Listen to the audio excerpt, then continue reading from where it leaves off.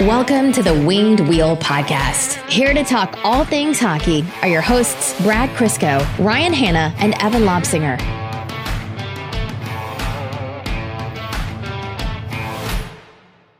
Anyone else still feel like they're recovering? Yes. I need a weekend after that weekend. Yeah. Yeah. I need just 2 days with nothing happening. Literally nothing. That's an option? No, not for anyone. Yeah. I got on the spin bike yesterday. Oh my God. Toughest 45 seconds of your life, champ? Yeah. Well, I mean, with the 30-second cool down. Yeah. My legs were like, we know what you did last weekend. I had a beer league game Monday night, and it was like a 10 o'clock game, and Chris was like, I'll try and get a babysitter. I feel like it's going to be, but it might be tough. So, like, if I can't get one, do you want to go or do you want me to go? I'm like, oh, there's zero chance I'm going tonight. And she's like, even if I get a babysitter, I'm like, don't even bother. I'm not going. She's like, why? I'm like, I've slept like 7 hours over the last 3 days. The meter is on empty. I don't have lactic acid buildup in my legs. I think it's actually just pale ale in there. Yeah, you were basically Mr. Leahy from the Trailer Park Boys. Essentially Saturday. by the end, yeah. I was telling you guys, it was like I was very conscious of the decline happening because, again, game planning the day, one of the things that we didn't do well was planning out eating. And so I had half of a pretty rough turkey sandwich for brunch, breakfast, whatever. It was around noon. Yeah. That's probably lunch. And then I had some arena nachos, and that was all the food I consumed. And then the moment we got to the event after party, no one would allow me to have my hand empty, to have my hand be empty. And I was like, yeah, this is going to go south fast. That's why our listeners are great, but it also was causing a problem because on the way home, I was talking to Crystal the next day, and I'm like, yeah, I had a beer in my hand the entire night. It was never the same one twice, and half of them I don't know what it was. Yep. She's like, that probably doesn't sound safe. I'm like, with our listeners, it absolutely wasn't. But, rolled the dice, came up my number this time. We're good. Going down with the ship. Evan stable did not change at all the whole night. I just had this constant, steady buzz. Oh, I was fine. I wasn't glassy-eyed like you were. I always thought that was just like a term, but like looking at you from across the room, I'm like, oh, I can see the reflection from here. That was the exhaustion more than anything. Not that you're wrong, but it's a combination of factors. Anyhow, conscious, very together and focused for this episode of the Winged Wheel Podcast, and here to talk Red Wings hockey. I'm Ryan Hanna. Absolutely none of those things. I'm Brad Crisco. And I'm Evan. On this episode of the Winged Wheel Podcast, we do have two Red Wings games to talk about. The Monday and Tuesday games against Columbus and Dallas. That happened. I think happened is a good word to describe those games. And then we have a couple other things around the league. There was the Hall of Fame induction, which I think there's a couple of points there that are relevant to Red Wings fans. And then, I don't know. I always think that it's not worth the time to just aimlessly complain about the Department of Player Safety, but sometimes it just feels so on the nose. Pun intended. Yes, it was. That we have to do it. Anyhow, before we get into all of that, we're going to talk about the Jamie Daniels Foundation, which, as you'll know, is an organization we're very, very proud to partner with. It's who we supported with the recent Winged Wheel Podcast night at the LCA event. So portion of proceeds from every ticket sold went to the Jamie Daniels Foundation. So thank all 407 of you for that. And they have a lot going on right now. November 22nd, the celebrity roast of Brett Hull on Bally Sports Detroit and JamieDanielsFoundation.org. And not only that, they have the silent auction going on as well. So go to that website that I mentioned, JamieDanielsFoundation.org. There's really, really amazing stuff on there. And then speaking of Winged Wheel Podcast night, we have the live episode, video and audio up. So we managed to get that audio. There's two things that are really cool about it. One, the moment Mickey walks in, I think is still the coolest moment in this show's history. I didn't hear it live. Like I didn't notice it live, but I heard you mention it. So I went and listened to that. That gasp was loud. Yeah. whoever saw him first, like, really didn't hold back on that. Yeah, a couple of people got screenshots because we were in a glass building, and so when he walked behind us, they would have all seen him before we did, obviously. Yeah. And secondly, you can tell we didn't think the live episode was going to be that popular, or I don't know. Yeah, so we were like, we're probably only going to record for like 30 minutes, and we went the hour, and you can tell the sunset in the video was like black by the end. Yeah. For anyone looking at that video and going, man, whoever color corrected and brightened this was not proficient in video editing. You are right. You are very correct. But I did my best. I did my mediumist. Anyhow, JamieDanielsFoundation.org. Okay. The Red Wings and their collapses. A little bit too much of that these past couple of games. Years. Yeah, but we like to think that we're done with it, and there is just, I think, a little bit too much of it these past couple of games. Let's talk about Columbus first. A game where the Red Wings came out to a 2-0 lead. Columbus tied it. Lucas Raymond put them up, and then Columbus put them up late. Yeah, well, 5 minutes left and change. 6.5 minutes. Yeah, and then a couple minutes after that, Columbus just came and started to put the dagger in Detroit. So that was a big general overview, but all in all, not Detroit's best showing. No, that was not a good game for the Wings for most of it. They had their moments, especially when the top line was on the ice. This is a recording. It was all right. Did you just crack your toes under the table? That was my ankle, maybe? Oh my God. I thought the table was breaking. You all right, man? Oh, I can do it on command. Do it right now. Oh. Anyways. That's my wrist and thumbs. I won't do it. That's bad. Keep going. But yeah, it was... Why does it always feel like every Detroit game in Columbus is boring and chaotic at the same time? Every one. It's just like the vibe in Columbus. It's like you go into the third period, this game sucks, but it's not going too badly. And then just all hell breaks loose. I don't know if that's just recency bias or if it's always been that way, but I definitely get that feeling now. But yeah, getting to the part you referenced and talked about, this was a microcosm of what the Red Wings always do in this situation. It's happened so often over the last few years. It's basically a meme. Oh, the Red Wings have a third period lead, lock it down, no more attacking. Let's just kind of throw a 5-man, box in the defensive zone and just, hey, they have to shoot from the outside only. Mm-hmm. We're not going to score. And of course, or they're not going to score. Of course, doesn't happen that way. Detroit got the lead late, generated one more scoring chance, maybe two the rest of the game. And one of them was like a bad angle shot by Veleno, which Columbus tied the game almost immediately after. Yeah. That goal was unfortunate, if we're just being honest. Leddy and Hronek got crossed up. Both of them stepped up onto a puck at the same time, kind of an I got it, you got it situation, when in reality, only one of them should have went. You could go 50-50. Who's more at fault there? At that point, it doesn't matter. And then bounce here. Chinnikov tips it. Breakaway tie game. Sucks. It happens. There was a lot that game of missed assignments and just like general floundering on defense. Like just like that like pivot that, oh shit, I don't have a man, but the puck's moving too fast for me to catch up pivot that you see defensemen do. That's the worst spot to be in because you don't catch up until the play resets. And I found that happened in front of the net too often. And like you said on that play where Hronek and Leddy both moved up on it. Yeah, even going back to the third period of the Montreal game, over the last 7 periods of Red Wings hockey, I call them fire drills in their own zone where they just run around. They've had a concerning amount of fire drills. It's not surprising though, right? Like there's the notable things on defense. Like we talk about Seider being unreal. We talk about Hronek having a slump and then coming back and Leddy being solid. Like that's all well and good. Those are the storylines that are substantial and you can draw something from them in terms of, yeah, this is something that the team is doing well or something to work on.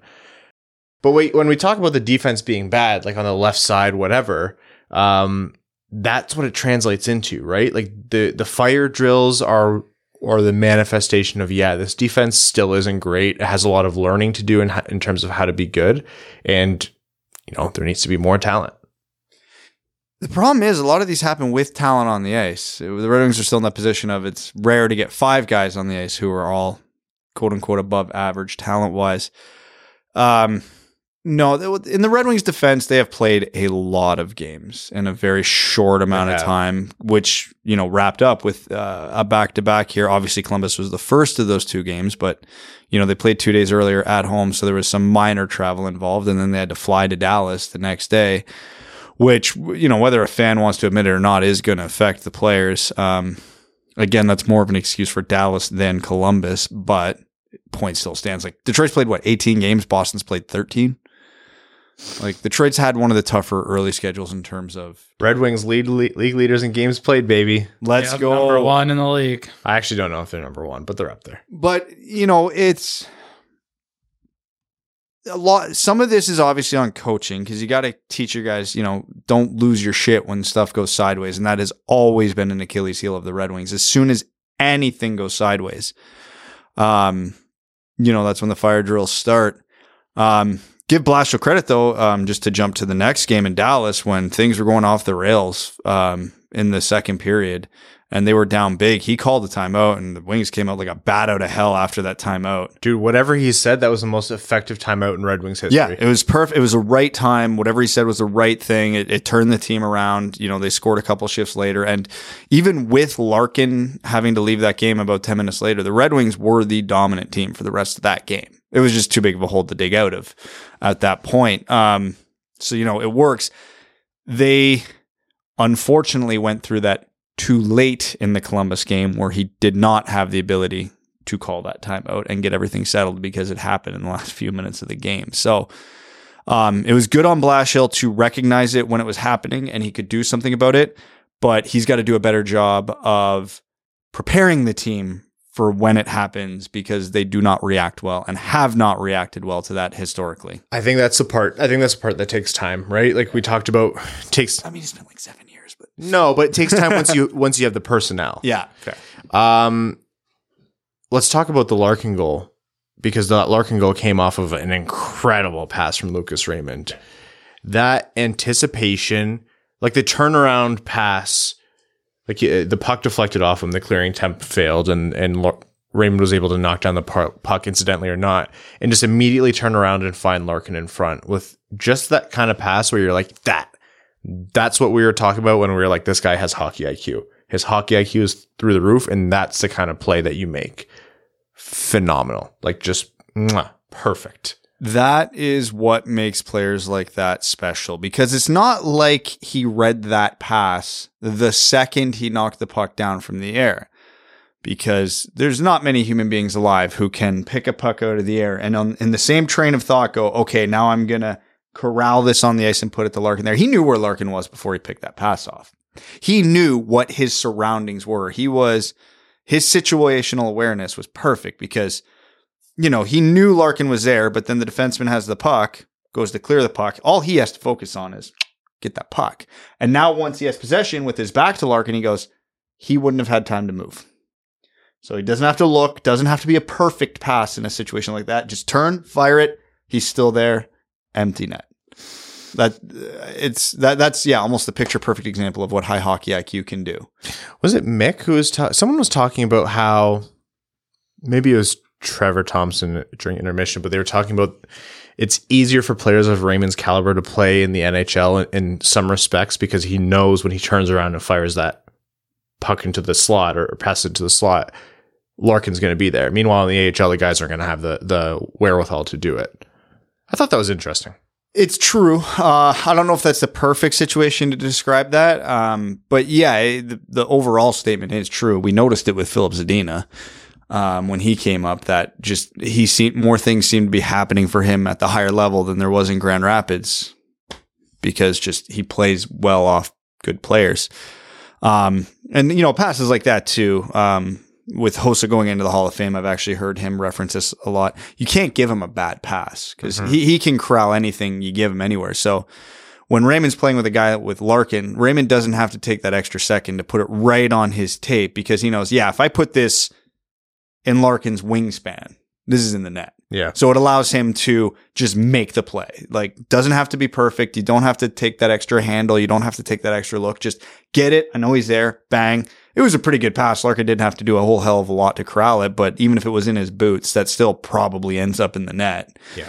So, it does translate in situations like that.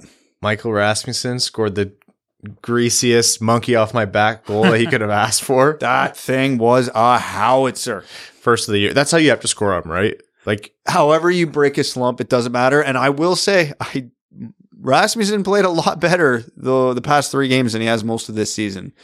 He's still severely flawed, I get it, but he stressed me out a lot less than he usually does.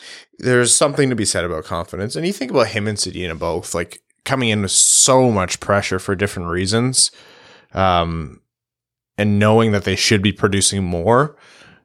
The confidence is going to affect their game. I loved his celebration. You see his little, like a little ironic double fist pump, like, finally. Yeah. It was very evident of him. Yeah, that's exactly it. I don't know. Yeah, I don't know if Michael Rasmussen is capable of like expression. I think he always, and this makes me a little sad, he always looks disappointed in himself. Like, you can always read his lips when he misses a play. He's like, God damn it. Like, what the? It's, see, these are things I need to know. Then I can relate to Rasmussen on a human level. Yeah. He's always disappointed in himself. You're always disappointed in yourself. My parents are always disappointed in me. It's very relatable. Yeah, it's perfect. This is why Rasmussen should be a more popular player. It's a great point, Ryan. Thank you. And then Lucas Raymond also got his 7th goal that game. So that was another 2-point game for Raymond. So it's funny because we just got off the heels of an episode where we were talking about he's still producing, but he looks like he's slowed down. Like, is this like where things like kind of taper off? Is he nursing an injury? And you didn't agree with it, and you end up looking much smarter than I did. Because I was like, I don't think he's playing poorly, but I feel like he's nursing something. Yeah, well, he has that pass to find Dylan Larkin wide open in front, and then scores his own goal. It was the Tyler Bertuzzi pass. That's right. Yeah. They did a really good job to find him at the hash marks. Like I said, Raymond's not the guy who's going to get the puck and drag it all the way up the ice and undress it through three or four guys. Well, he can, but like that's not his thing. He finds his spots. He finds his moments. He's the guy who's invisible until he's not, and when he's not, it's too late for the opponent. And then that was the last good thing that happened to Detroit. Igor Chinakhov, first goal in his career, came against the Red Wings because, of course. Welcome. Yeah. Like in the last week, what did they had? Pizzetta got his first point against Detroit for Montreal. Chinakhov got his first goal. Fukali got his first shutout. Like, come on. I know this happens to every team, but it sure as hell feels like it happens a lot more to us. Hey, who's that defenseman on Columbus? He was roommates with Dylan Larkin. Don't. I have no idea. I was trying to get him to say Zach Werenski. Chinakhov scored. Werenski scored to go up with less than a minute and a half to go, and then Texier came out with the empty netter. Larkin said something after the game, which was, we had that one. That was in our pocket. We should not be letting that game go. We're not that team anymore. We should be closing it out. And that was... It was on the ice in the last minute. Does anyone know? In the last minute? That's not a rhetorical question. It was Larkin, Raymond, Bertuzzi, Seider. Okay, that's all I needed to know. Yeah, I think actually the best chance in the last minute actually came from Seider, if I'm remembering it correctly. Yeah. Hey, baby steps, because that didn't happen in previous years where, It's very few situations. Like, we saw Rowney in person, and that was actually one of the first times all year where I saw something where I was like, I don't really understand that deployment. Yeah. Oh, in overtime? Yeah. Or just in general? Overtime. Yeah. Okay. So the Red Wings lost that game. Tough. They actually really should have beat Columbus. Worth mentioning, because we didn't mention it. Hard to look at a box score and see 5 and then go, Thomas Greiss is really goddamn good. But he was. Thomas Greiss is really good that game. Yeah. And that's same thing with Dallas. Alex Nedeljkovic was absolutely fantastic. Yeah. He had you wouldn't know him on the commentary, but Nedeljkovic had damn near the save of the year that game. That 2-on-1 block, save, you mean? That a little bit of a save. To be fair, it was hard to see on live. Yeah. He punched it. Like a blocker save hits the blocker. He hit it with the front of his blocker. He punched that block away. Like, oh, there it is. Yeah. Got it. Yeah. So moving on to the Red Wings' second game here against the Dallas Stars. Larkin's first meeting against Dallas since Jamie Benn's shove, was it that they called it? That's what they called it on the broadcast. Did you know Steve Yzerman drove Joe Veleno from Detroit to Toronto for his first NHL game? I'll kick your ass. Do you think he drove him to Columbus? Because Veleno was a pretty late call up to Columbus. Probably drove him to Dallas too. All the way down. Can you imagine? Well, if they were playing the Leafs, we would have known. We would have known. So the Dallas game, we talked a lot about, that was Larkin's first time meeting with Jamie Benn, and blah, blah, blah. Nothing happened. Jamie Benn, the simple answer to that is there was absolutely nothing by way of retribution, leaning into Jamie Benn, throwing hits a little harder. And I think you just have to look at the Red Wings lineup. Really, for someone as big and as actually, like, he is very tough. You do not want to fight Jamie Benn typically. As Jamie Benn, Luke Witkowski is the only answer there. Giovanni Smith could have given him a go. Giovanni Smith could have given him a go, but I don't know. Anyways, he wasn't in the lineup either. And the moment you saw neither Giovanni or Luke Witkowski in the lineup, you were like, yeah, that's just another game. And you know what? That's the right call. The Red Wings at this point, going into that game, were a team that could win against any team they played. They beat Edmonton. You don't go in and throw away a game plan just to, get back at someone who very obviously does not give a shit in Jamie Benn. Still, though, the emotional, irrational meathead part of me is like, I would have liked to have seen someone run him.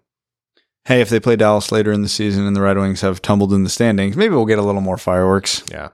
I didn't want it to be Larkin. No, it better damn well not be Larkin. No. But anyhow. Actually, it could have been Larkin. He ended up leaving the game anyway. Should have got his money's worth while he was there. So, one of the worst periods I've seen the Red Wings play all year, the first. Oh, yeah. That whole first half of the game. It was a 3-0 game halfway through the game, and I thought, wow, thank God for Alex Nedeljkovic. In a game where he had let in 3 goals. Because if it was not for him, it should have been 6. The Red Wings were doing nothing. They had essentially one or two good shifts, mostly at the hands of the Suter, Zadina, Fabry line. And then the top line did something later on. But the first half of that game, all leading up to the timeout, really, I was just like, oh, this is ugly. This is not good at all. And then the timeout. And then the timeout. Jeff Blashill, I don't know, said, I have your family in the trunk. Whatever. Don't make me tell Mrs. Blashill. Yeah. You guys better pick it up or we're making the team group chat public. Philip Zadina got fed a beautiful saucer pass from Sam Gagner, who I continue to be impressed by. Zadina... Wow, man. Can't have any optimism. Christ. And then Zadina had a backhand, which I think honestly should have been saved. I don't know, man. That was a pretty gross backhand. It was a good backhand, but the way Zadina's been shooting, I was like, I'm surprised that one. That's the one that goes in. Yeah, that's the one. Almost this, not the same as Rasmussen, but same as Rasmussen. You're like, really? That's the one that makes it through? The law of averages was in play on that. For all the ones that should have went in that didn't, which means he's probably due for about 7 more of those. Yeah, that was... The Rasmussen one was important, but the Zadina one was even more. So if he can... Importanter. It was, even more importanter, I think, is the grammar. That needs to be something that he capitalizes on, and that needs to be something that the Red Wings capitalized on in that game, which I feel like they did. The energy was pretty high afterwards. And then the Dylan Larkin snipe. Seider to Raymond... Raymond to Seider to Dylan Larkin for the bar down... snipe that was so nice. No one even really knew if it was in or not on the power play. It was just like Larkin did. Yeah, Larkin did. That's the kind of stuff that people drop in their fanfics for future Red Wings like 3 years ago. And then, the third period. The Red Wings were the better team. They were the better team for the second half of the game completely. Yeah. It's just you can't shit the bed for the first half of the game and then play out the averages for the second half because Dallas had a 3-goal cushion. Sometimes a team gets goalied. Sometimes a player gets goalied.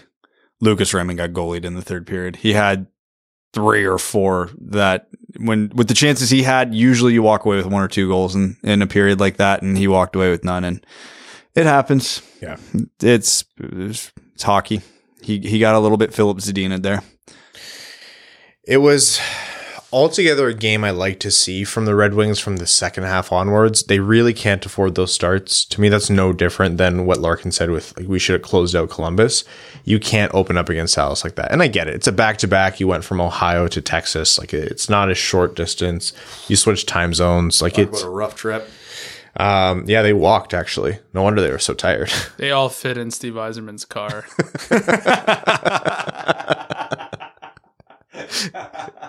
Yeah, he drives a Prius too. Oh, that's tight. Yeah, those cars. This episode of the Winged Wheel Podcast not sponsored by Toyota. Toyota, pay us, please.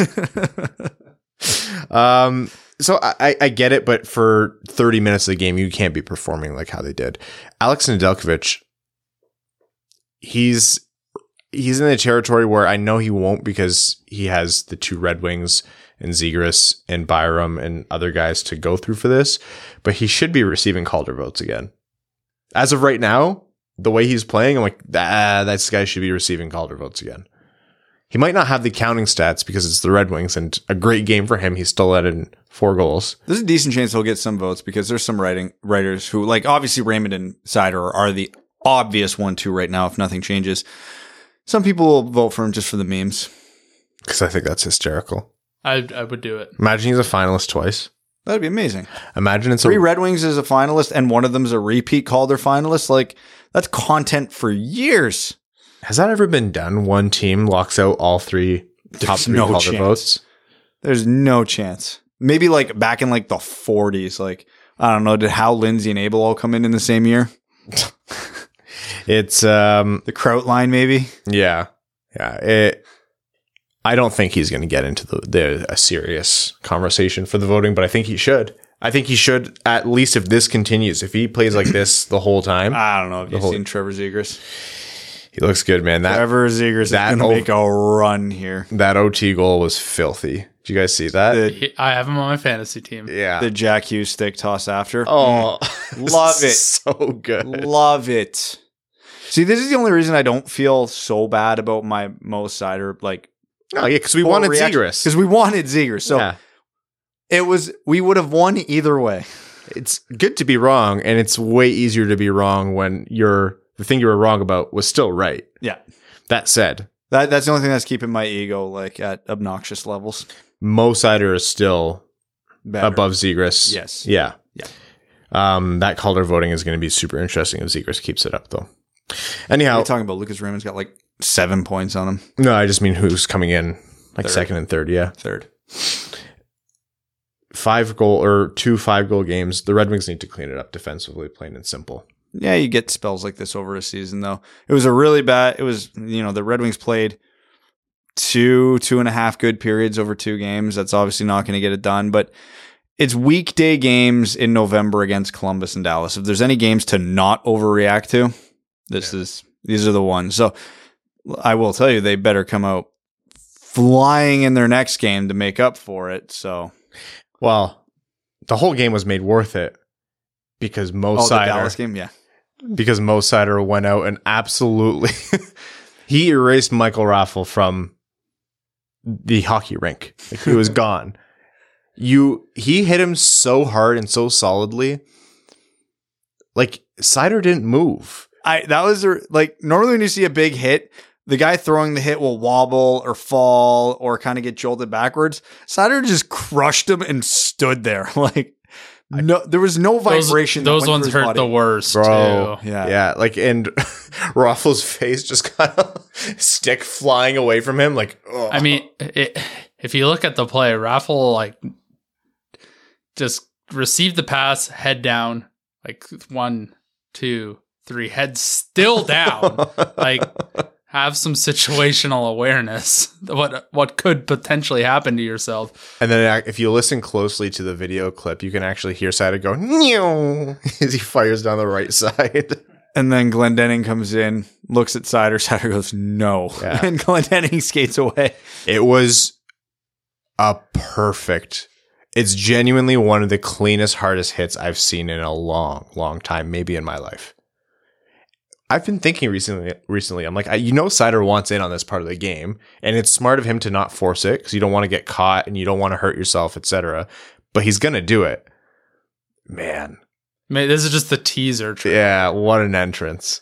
Oh, man. It gets such a perfect visceral reaction from everybody too. Because usually when there's a goal or a big hit, I'll throw my all caps reaction out and then kind of do a second of kind of explaining what happened. The only thing that came to my mind when I was typing it was oh, Seider just killed a guy. Did you see Brad's Twitter feed last night? Yeah, sorry, bad question. Tired Brad tweeting has the best content because this dude just shit posts from Maine so hard. I didn't. Yes, I did. When I hit a level of exhaustion and the level of fucks that I give is gone. Yeah, I think that actually improves my content, which your mic probably doesn't bode well on my normal content. No, yeah, it's garbage. You have terrible content, as do I, and not Evan. But no, the Seider hit was just. I almost threw my laptop through the ceiling. I turned my laptop around and I showed Mel and I showed her the hit, and I was like, "That's a 20-year-old kid. That's a child. He's still a kid. He still hasn't filled." We talk about players filling out and getting stronger. He hasn't done that yet. Look what he just did. He can't go out after that game and have a beer to celebrate it. Yeah, no, he was a child among men in terms of age, but he was someone's dad after that game.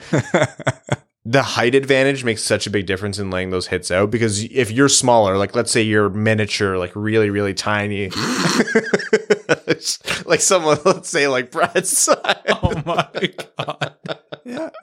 People have seen me in person. The jig's up, Ryan.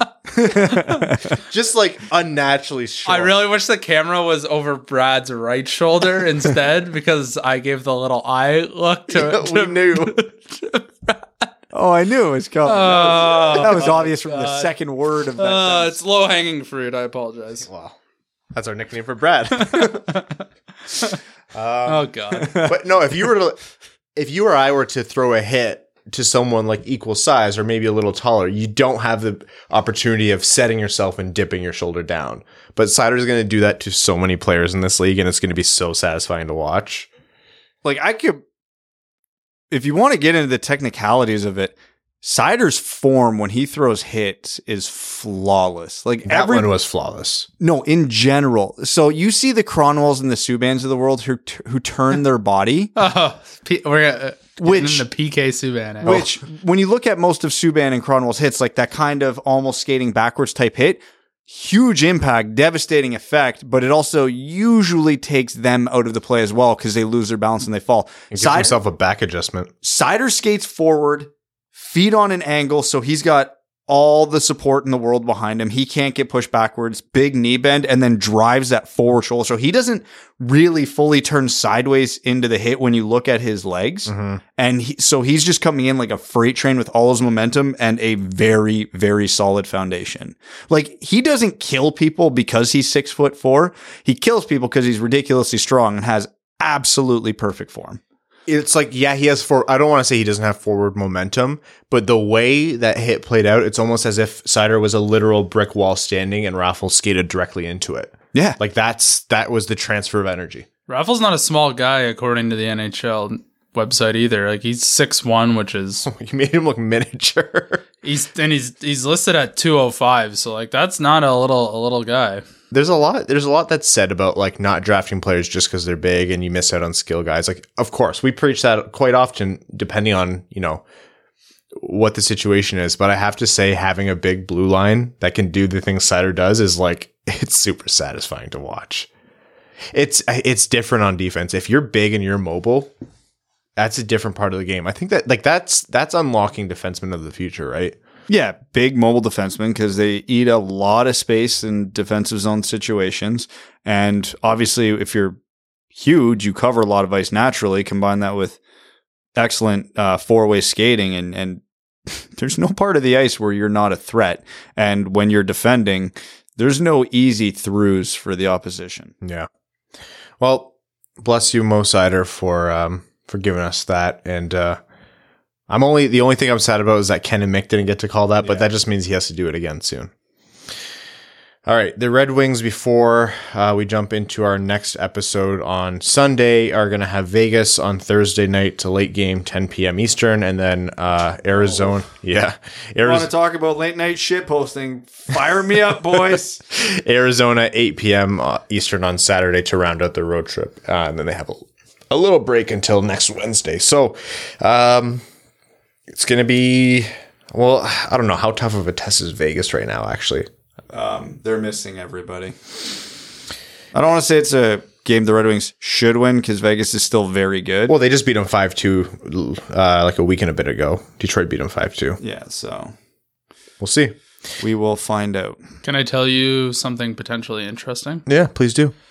The Red Wings have an exact 0.5 point percentage.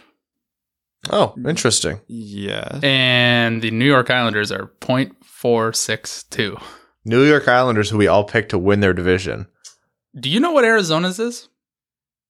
They are. I don't even know if you'll get the first digit right. I don't know I'm guessing the first digit is 0. Is it 0? No, you're close. 1? The next one. 1. So I was right. The Arizona Coyotes right now are actually on pace through 15 games, which isn't a nothing sample, to be the worst team in the history of the NHL. Who could have thunk it? The worst season ever was, I forget, whenever the Capitals were an expansion team, they won 8 games all year. The Coyotes are on pace for 6. That's bad, man. It's the full number is 0.156. Jeez. But they won their last game, so it's actually higher than what it would have been. Is that their only win? Second. Oh, they got Second 2. one. They're 2. So their projection's gone up. They might be the second worst team of all time. They are now. 2-13-1. Dude, that's so bad.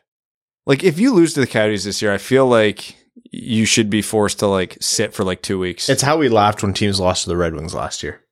2 years ago. Wow. Montreal. Losers. Okay.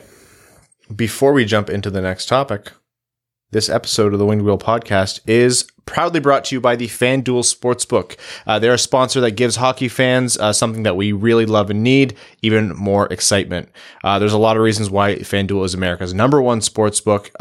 They're simple to use, fantastic odds on different betting markets, fun and unique bet types, and when you win, you get your winnings safely back to you in as little as 24 hours. It's easy to register, easy to deposit, easy to find your bet. Your money comes back to you quickly, and odds boosts and specials are constantly running. Now, FanDuel is letting you place your first bet risk-free up to $1,000. It's a special offer. Just place a bet on any game, and they'll refund you up to $1,000 back. And if you don't win your first bet, you get that in site credit. And if you win, you keep the cash.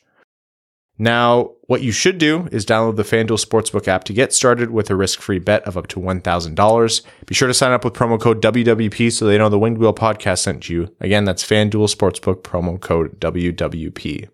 You must be 21 and older and present in New Jersey, Pennsylvania, Illinois, West Virginia, Indiana, Colorado, Iowa, Tennessee, Virginia, or Michigan. First online real money wager only. Site credit is non-withdrawable and expires in 14 days. Restrictions apply. See sportsbook.fanduel.com for details. If you have a gambling problem, call 1-800-522-4700 in Colorado, 1-800-BETS-OFF in Iowa, 1-800-9-WITH-IT in Indiana, 1-800-GAMBLER in New Jersey, Pennsylvania, Illinois, and Virginia. Tennessee Redline 1-800-889-9789, 1-800-GAMBLER.net in West Virginia, or call 1-800-270-7117 in Michigan.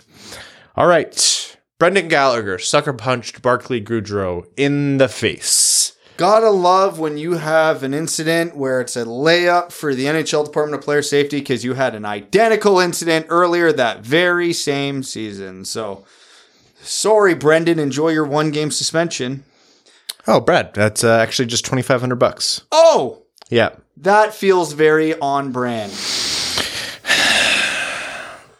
I saw arguments trying to extract the smallest margins of nuance and difference. They were like, Goudreau sold it. I'm like, yeah, but it's a sucker punch. How did he sell it? He hit him square in the jaw, just like Larkin hit Joseph. They were like, Joseph was skating away and Larkin was moving the opposite direction, so there was stronger force. I'm like, you know what? Really? Did the Department of Player Safety once cite the vector directions or the vector or the velocity or any of that of the punch? No, they said it's because it was a sucker. It was the same thing. Look, Dolan was right to write that letter. Peros is just so ill-equipped to do his job. I'm not sitting here screaming for Brendan Gallagher's head.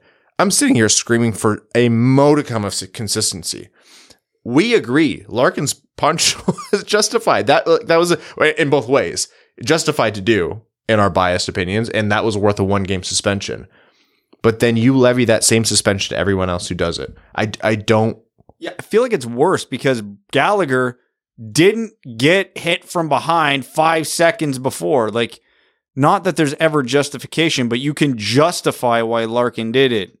Gallagher didn't have that, hey, this guy almost crippled me 5 seconds before. Like, just insanity. Because obviously I understand in the game of hockey, it's so fast and no two situations are identical. And there's a ton of nuance in every situation. So like not every boarding play is the same because players come at different angles, turn at different times, come at different speeds, you're different distances from the boards. I get that. This was a layup for the NHL because it was literally the exact same thing. They could go, oh, sucker punch, player facing them right to the jaw. We had one of those this year. Perfect. If we do that, if we give him a 1-game suspension, literally nobody can question it because we can just point at the other one. And they couldn't even get that much. There hasn't been a good Department of Player Safety as long as it's existed in its modern form. But Peros has to be the worst one. Oh, it's not even close. At least the older iterations were bad, but they were consistent in their bad. If that makes sense. Like they're at least trying to be consistent. Peros is almost like, I don't know. It's like he does there's a whole team that feeds into this. It's not just George Peros, but the buck stops with him. It's almost like he doesn't care and he thinks we're all schmucks for even think there's any way they could be wrong. I understand Bettman and Peros are never going to come out and say, oh yeah, we made a mistake or this was bad. But like, I genuinely believe they think they're doing nothing wrong. And it's a spin of the wheel more than it's ever been. And it's frankly shitty. And you know what else? While I'm complaining about stuff that's pointless to complain about, and this is annoying, so much stuff doesn't reach the threshold of suspension, but people are complaining to Peros because too much is being let go on the ice. I don't want every little ticky-tacky play to be called in hockey. And I don't want every scrum, having guys getting 5 minutes in a game, but too much stuff is not getting called on the ice. And that's why the heat is on George Peros even more. Why don't they just call the rules as they are written in the rule book? Don't be a crazy person. All right. No one likes that person. Because if we called the rules as the rules, that would just give Connor McDavid an even bigger advantage, and we can't have that. Oh, he's already putting up 2 points per game. Could you imagine if we actually called the penalties against him? It'd be chaos. What did 3 points a game? What did Torts say? Nobody wants to see McDavid get more calls. Oh, so stupid. It's like nobody but Edmonton fans want to see him get more calls. I do, because if you call them, eventually they'll stop hooking him, and he'll just be even more ridiculous. Good players get more penalty or draw more penalties. That's just kind of how it works. When you're better than someone, they have to do something outside the rules of the game to even things out, right? Isn't that just how things work? Again, you're trying to apply logic to this, which makes you a bona fide dumbass. Yeah, no, the rate at which Connor McDavid draws penalties is not at all reflective of how much better he is than everyone around him. We need to make sure that both teams have the same number of power plays. We can't just have Edmonton have 12 power plays and Winnipeg has 2. It's a crazy coincidence. It'll just be 3 and 3 each. How about that? That's the best I can do. Anyways. Yeah, Connor's got to save for, when he gets tripped for the last 5 minutes of the game. He's skating too fast, too early, and wasting them. Mind you, I don't feel bad for literally anyone. No. But it's shitty for the game. I get it. There's rumors of Peros being up for the Anaheim job because Murray resigned because of the whole... Good, please, give it to him. Get him out of there. That's what I was thinking. I was like, yeah, get him out. Do you know how peaceful this season's been with Pierre Maguire quietly sitting in Ottawa's front office? Oh, man, it's been so nice. I love it. It's been so nice. Rebuild is over. He's happy. We're happy. Everybody's happy. Do the same thing with Peros. He'll be happy. He feels like he's getting a promotion. We'll be happy. We don't have to deal with his bullshit anymore. Everybody wins. All right. This is the one time the old boys club will not work in the league's favor. This is the one time it won't happen. Well, is there anything constructive to be drawn out of the complaining? No, absolutely not. It's going to happen again, and there will be another complaint. God, do I love it. Drives me up the wall. The Hockey Hall of Fame. A couple former Red Wings in there. Most notably, GM Ken Holland and Marian Hossa. Ah, yes, Red Wings legend Marian Hossa. Who gave him his plaque? Nick Lidstrom? Nick Lidstrom. Hell yeah. Did you know that? No, I didn't watch any of it. Are they buddies or something? I don't know. Oh, okay. Wait. Oh, I saw Steve Yzerman gave Ken Holland his, which is somewhat ironic, right? There's something funny about that. I thought that was nice. Here's your Lifetime Achievement Award You're for welcome. being good at your job while I'm currently better at your job than you were. No, but okay. You look at it from a player perspective, like Yzerman came up and played quite a bit of hockey under Holland, won cups under Holland, was an assistant GM under Holland. Like, It's literally because they were friends for decades. Like, obviously. Yeah. So I thought it was nice. And you know what? I think it was really poignant because it should remind Red Wings fans of all the good that Ken Holland did for the team in his tenure. It's very easy for people like me to get too caught up in the last stint with the Red Wings from, let's say, 2013 onwards. But genuinely, we should not lose sight of the fact that everything Ken Holland did before. Yeah, it's easy to say, oh, everything he did since 2012 was an absolute disaster. And for the most part, you'd be right. That also still leaves the 15 years before that he was the Red Wings GM. So that's a pretty good track record. Yeah, if the Red Wings ever get in the habit of building like a series of statues, what's the Toronto thing that they do? Isn't it like a bench or a bench? It's like a hockey bench, right? And they put like their builders or whatever behind the bench. Toronto should, or Detroit should, Ken Holland should be in there. I know some people have some opinions about, how much Holland, like the no cap era and how much he inherited and things like that. But there were how many other teams that also didn't adhere to a cap when he was a GM in that no cap era? Like, yeah. Yeah, he won the money fight. Someone still has to win the money fight. It's a great way of putting it. And I think it's important to say, because on this podcast, we're going to be talking for still a long time after this, the ramifications of Ken Holland's decisions about the rebuild. And in our live episode, Ken Daniels was talking about it. He's like, these were the decisions, these were the factors that went into, when he decided to finally pull the trigger on a rebuild and why he waited and things like that. It's nuanced, and often Ken Holland's name is going to get dragged through the mud because of it. And for the sake of remaining objective, I think it's good to kind of celebrate when the nice things happen. So yeah, that's what we're doing with this one. He definitely deserves it.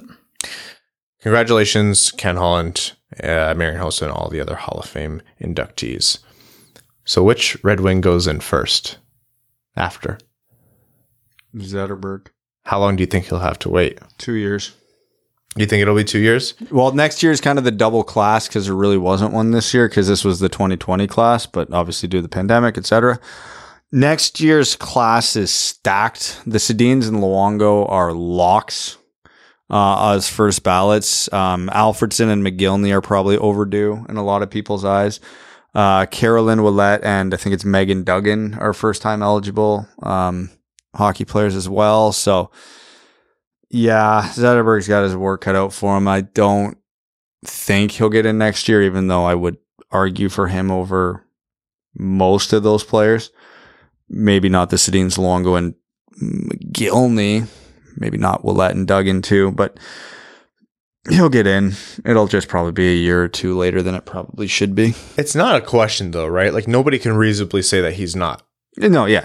It's just he's got to get that year where there's not like 8 qualified first-time eligible hockey players. Pavel Datsyuk, first ballot nominee. Oh, he better be. For the amount of skill that he had on the ice. He won several major awards. Yeah. I just have to imagine that the moment he's eligible, he's in. He has to be. I was listening to another podcast months ago, and someone phrased it perfectly. For the generation that's growing up watching hockey now and getting into it, Pavel Datsyuk is your favorite player's favorite player. Yeah. Wow. Pretty much, yeah.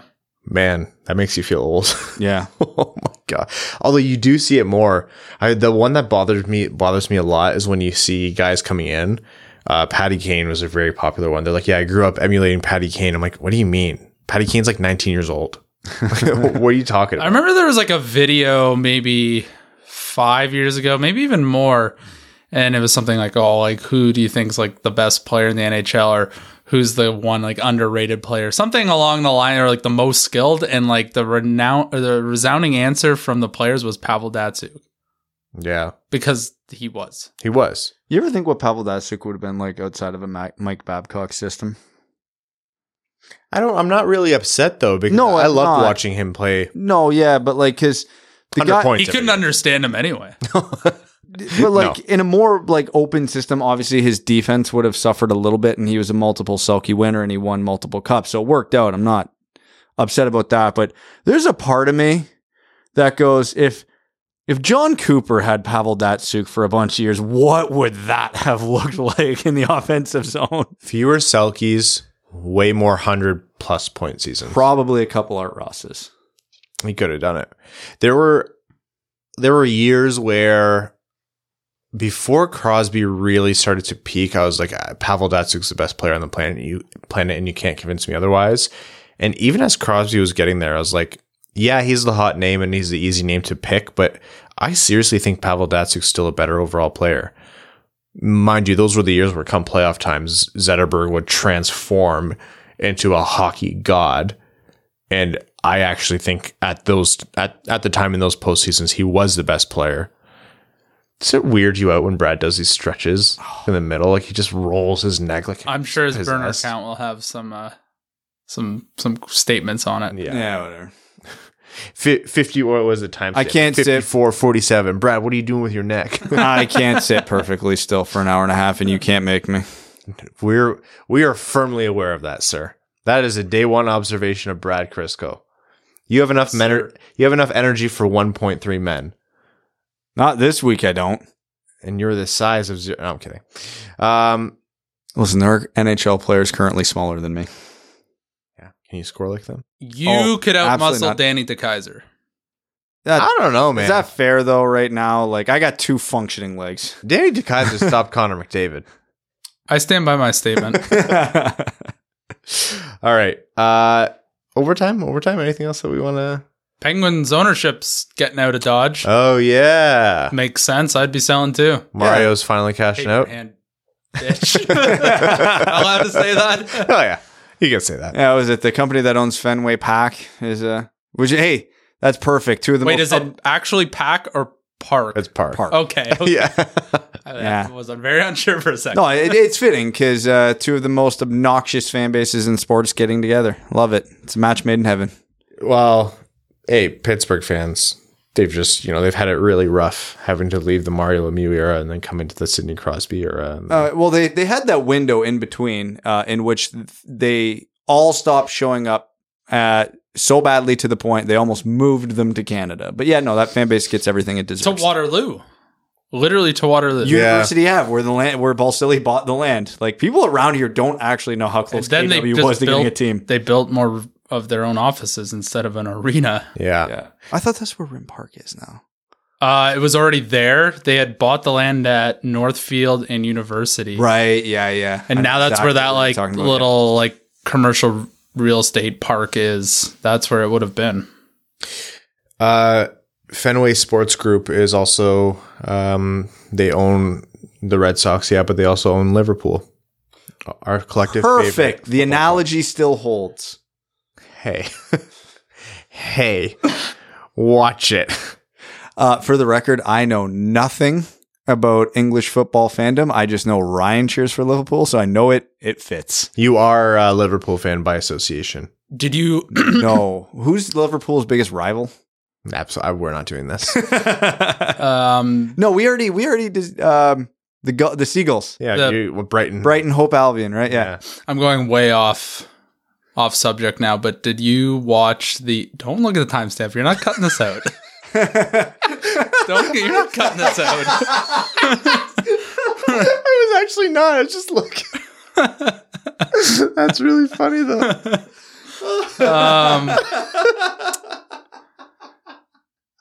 Did you by any chance watch at least any of the Canadian soccer game last night? I did. The Mexican team had to play in Edmonton outdoors and the wind chill was minus 27. No wonder they lost. Someone's already done up a Canadian heritage moments of the guy jumping into the snowbank after the goal. Oh, yeah. There was a Canadian player who was in shorts and just a short sleeve jersey with no. bare exposed skin. I was like, that is a man who you do not get in a fight with. That's the guy at the bus stop who's like, like, it's not even that cold. I'm still wearing shorts. Yeah, it's got Birkenstocks on. There's 6 feet of snow. The goalie was wearing gray sweatpants and what looked like just like a hoodie. Yeah, he is every man's man. Yeah. Dude, the athletic shorts and long sleeve like sweater, that's all I wear all winter. Yes, that is what I call my working attire. Yeah, that's I'm taking the trash and recycling out to the curb. It was hilarious to see because God bless those Mexicans and their fans who actually players had to play and the fans sat in the stands. I just thought that was hilarious to talk about. Hey, well, Canada now number 1 in the CONCACAF standings. Look at us go. I'm waiting with bated breath. Italy has to go into a playoff for World Cup. They might miss it. I did hear about that. Man. Imagine a world where Italy's out and Canada's in. Yeah. We haven't made the World Cup since before I was born. Think about that. Italy winning the Euros and then missing the World Cup would be wild. All right. Let's jump into overtime here. Midweek episode, which means overtime is completely Patreon exclusive. Again, we've changed overtime, so if you haven't seen those changes, check out the post on Patreon outlining it. Essentially, we are going to be doing overtime in 2 phases. We're going to read out some questions during the main episode, and we're going to be answering the rest during a Patreon exclusive overtime as our way of keeping up show quality and making sure that Evan's blood sugar doesn't get too low. Cody Stark, I thought this was an interesting comment, saying, I'm so sick of dump and chase hockey. So crazy how they start scoring when they go the possession route.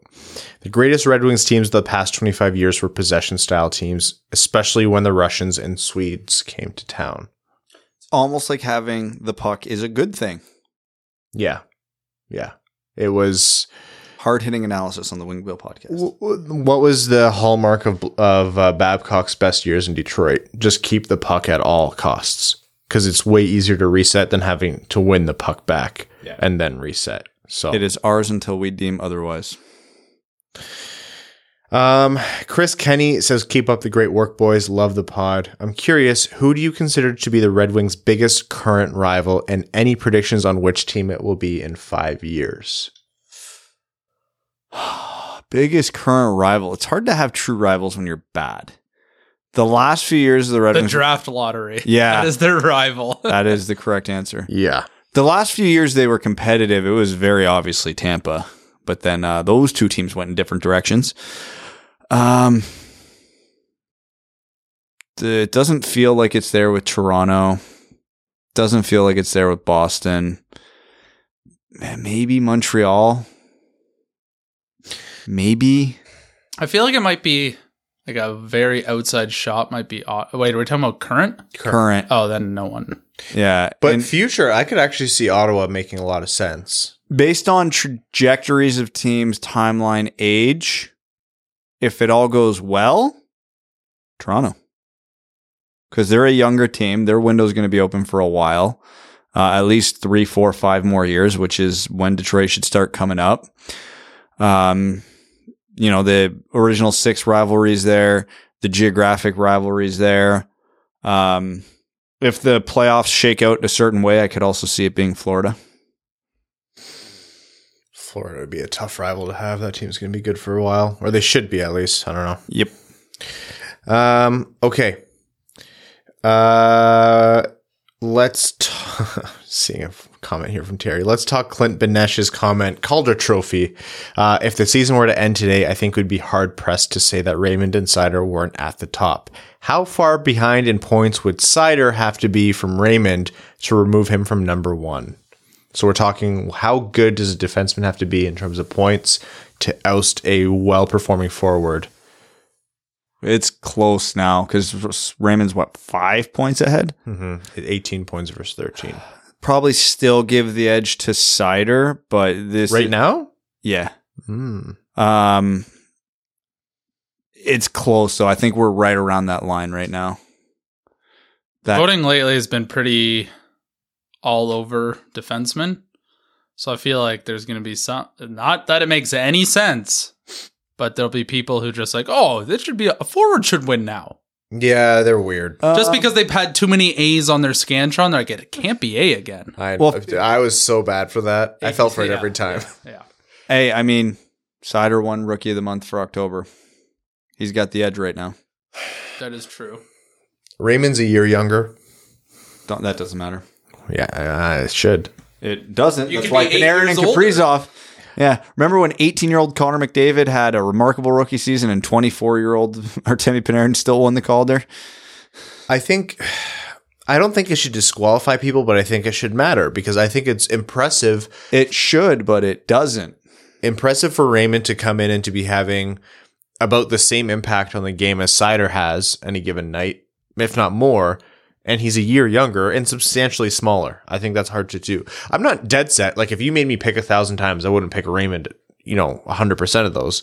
But I don't think I'm not confident enough to say it's clear cut Seider over Raymond right now. It's not. And that's what I mean. It's right on that line. Okay, let's say Raymond finishes at 70 points.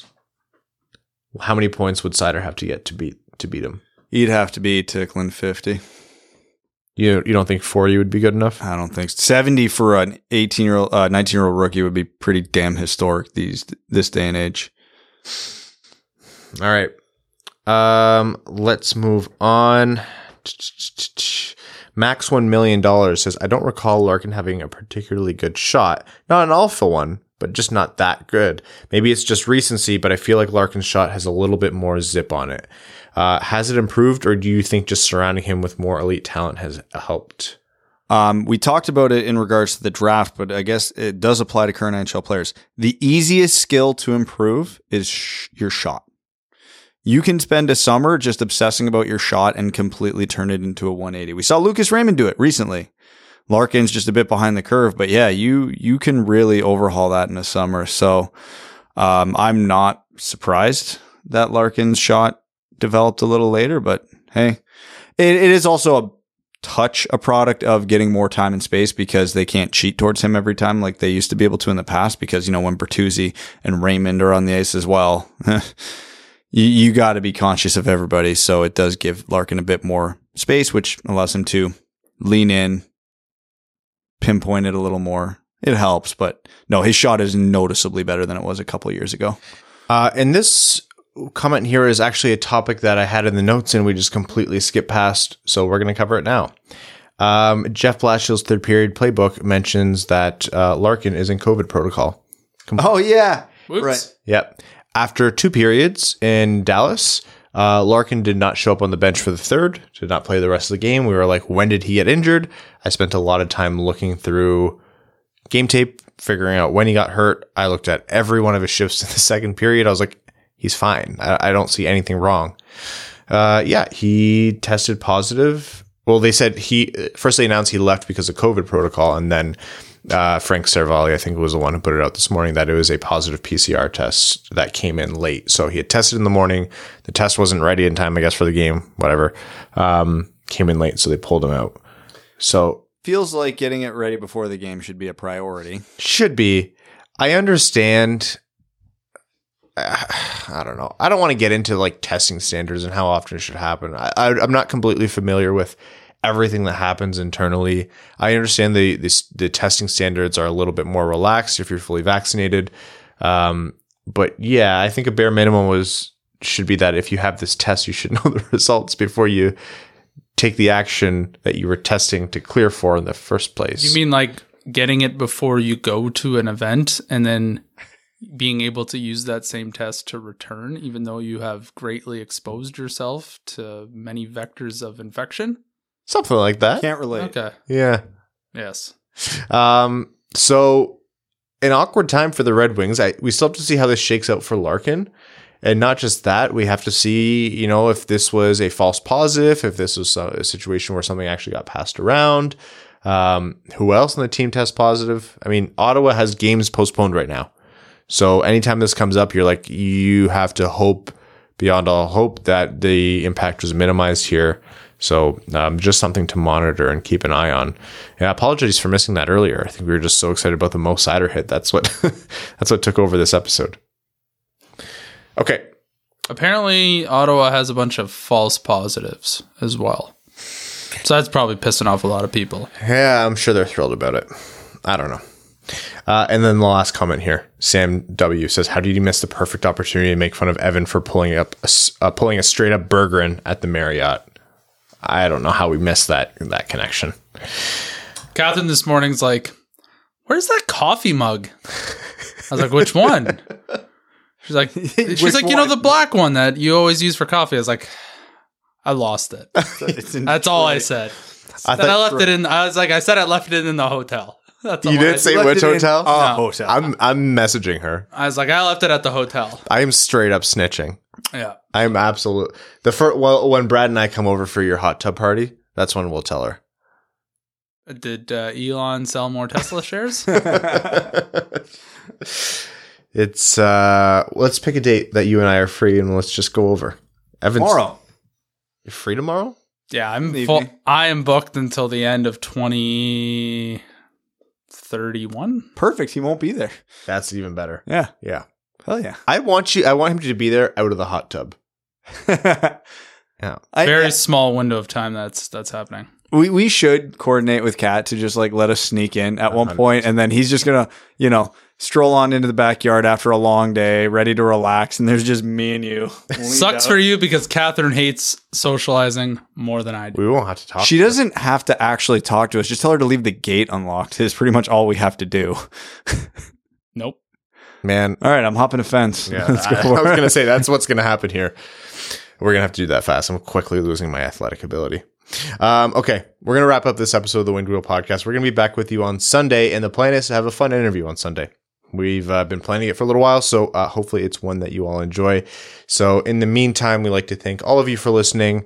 The sponsor of this episode, the FanDuel Sportsbook, our name level sponsors on Patreon, Arjun Shankar, Yves Bartels on behalf of the Sarah Grand Foundation, Kyle Karagitz, Nick Perks, Taylor Tagel, Matthew M. Rice, Brendan M., Carl Brutanen and Aluski, Chimmy, Citizen High Five, CJ Sully, Clayton Van Dyken, Craig Kibble, Derek Enstam, DJ Denton, Fluyi McShuey, Give Blood, Fight Probert, Greach, Han Lee, Hassam Al-Qassem, Jacob Turner, Jake Kiefer, Justin and the Angry Mob, Kalen Wood, King Tone, Cody Stark, Kyle Hashman, Matt McKay, R.A., Ryan Hubbard, Scott Martin, Stay Fresh Cheese Bags, Shay Lobsinger's #1 stan, Stacy Lynn, Zach Spring, Andrew Bohan, Sam Bankson, Adam I Wish I Could Finish Like Ernie, Antonio Gracias, Ass, Babe Landeskog, Ben Barron, Colorado 14ers, Connor Leightonen, Dave W., Eric Sinkowski, Evans Bingo Card, James Laporte, Jeremy Brocker, John Evans, Josh Yelton, Kevin McCracken, Quaz, Logan Stull, who's a new name level sponsor. Welcome, Logan. Matt Keeler, Matt S., Max $1 million, Michael Alsante, MJC, Reed, Revi DeLuca, Terry Actual, Trevor Pevovar, Zach Handyside, and Zach McCann, a driving range superstar. See you Sunday, folks. Thanks for tuning in to the Winged Wheel Podcast. Be sure to check out wingedwheelpodcast.com, where you can subscribe to the show on iTunes, Spotify, or wherever you get your podcasts. You'll also find links to other ways to support the show, such as Patreon, official podcast apparel, and more. And don't forget to follow the show on Twitter at Winged Wheel Pod. And of course, the hosts at Brad Crisco, at Ryan Hanna WWP, and at Hockey Town Evan.